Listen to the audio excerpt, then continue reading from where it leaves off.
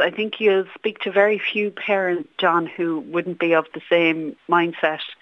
I think Minister Foley's approach to it is very diplomatic and democratic, giving the parents the option. It follows in line with what happened in Greystones, which is, of course, how this, I suppose, the momentum grew behind this idea, where in that school the parents and the community came together to decide that they would voluntarily agree not to have children with their phones in school. And, it's really the best way to do it rather than a ban and policing it. If people can come to a consensus and agree. And behind it, John, is the children's best interest. This will hopefully reduce any bullying or social media activity that can be very negative and harmful for children, and it'll also improve their concentration and allow them the period of school, while they're in school, to be with their friends physically and to concentrate on the work and having fun with their friends, which is what school is supposed to be all about. So I'm delighted that Minister Foley is taking that step, and I think it'll be very positive and the children will reap the benefits from it.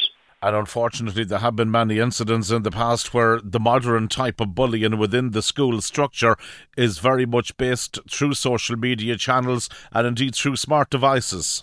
Professionals I've spoken to in the area describe it as the next pandemic, and the impact on not only primary school children, but unfortunately they're also included, but I suppose particularly second level students is enormous. It is something that we are going to have to tackle and face in the future. We need to protect our young people because it's having incredibly detrimental impact on their mental health, their well-being, their ability to interact socially, their ability to engage with their peers on, I suppose, a normal platform that you and I might have been used to due to the prevalence of the social media and the negativity with it. And as we all know, John, it's easier to be mean or nasty, say things that you wouldn't maybe dream of saying to a person face to face, but when it's on a screen, people seem to have no problem. And that goes for adults as well as children.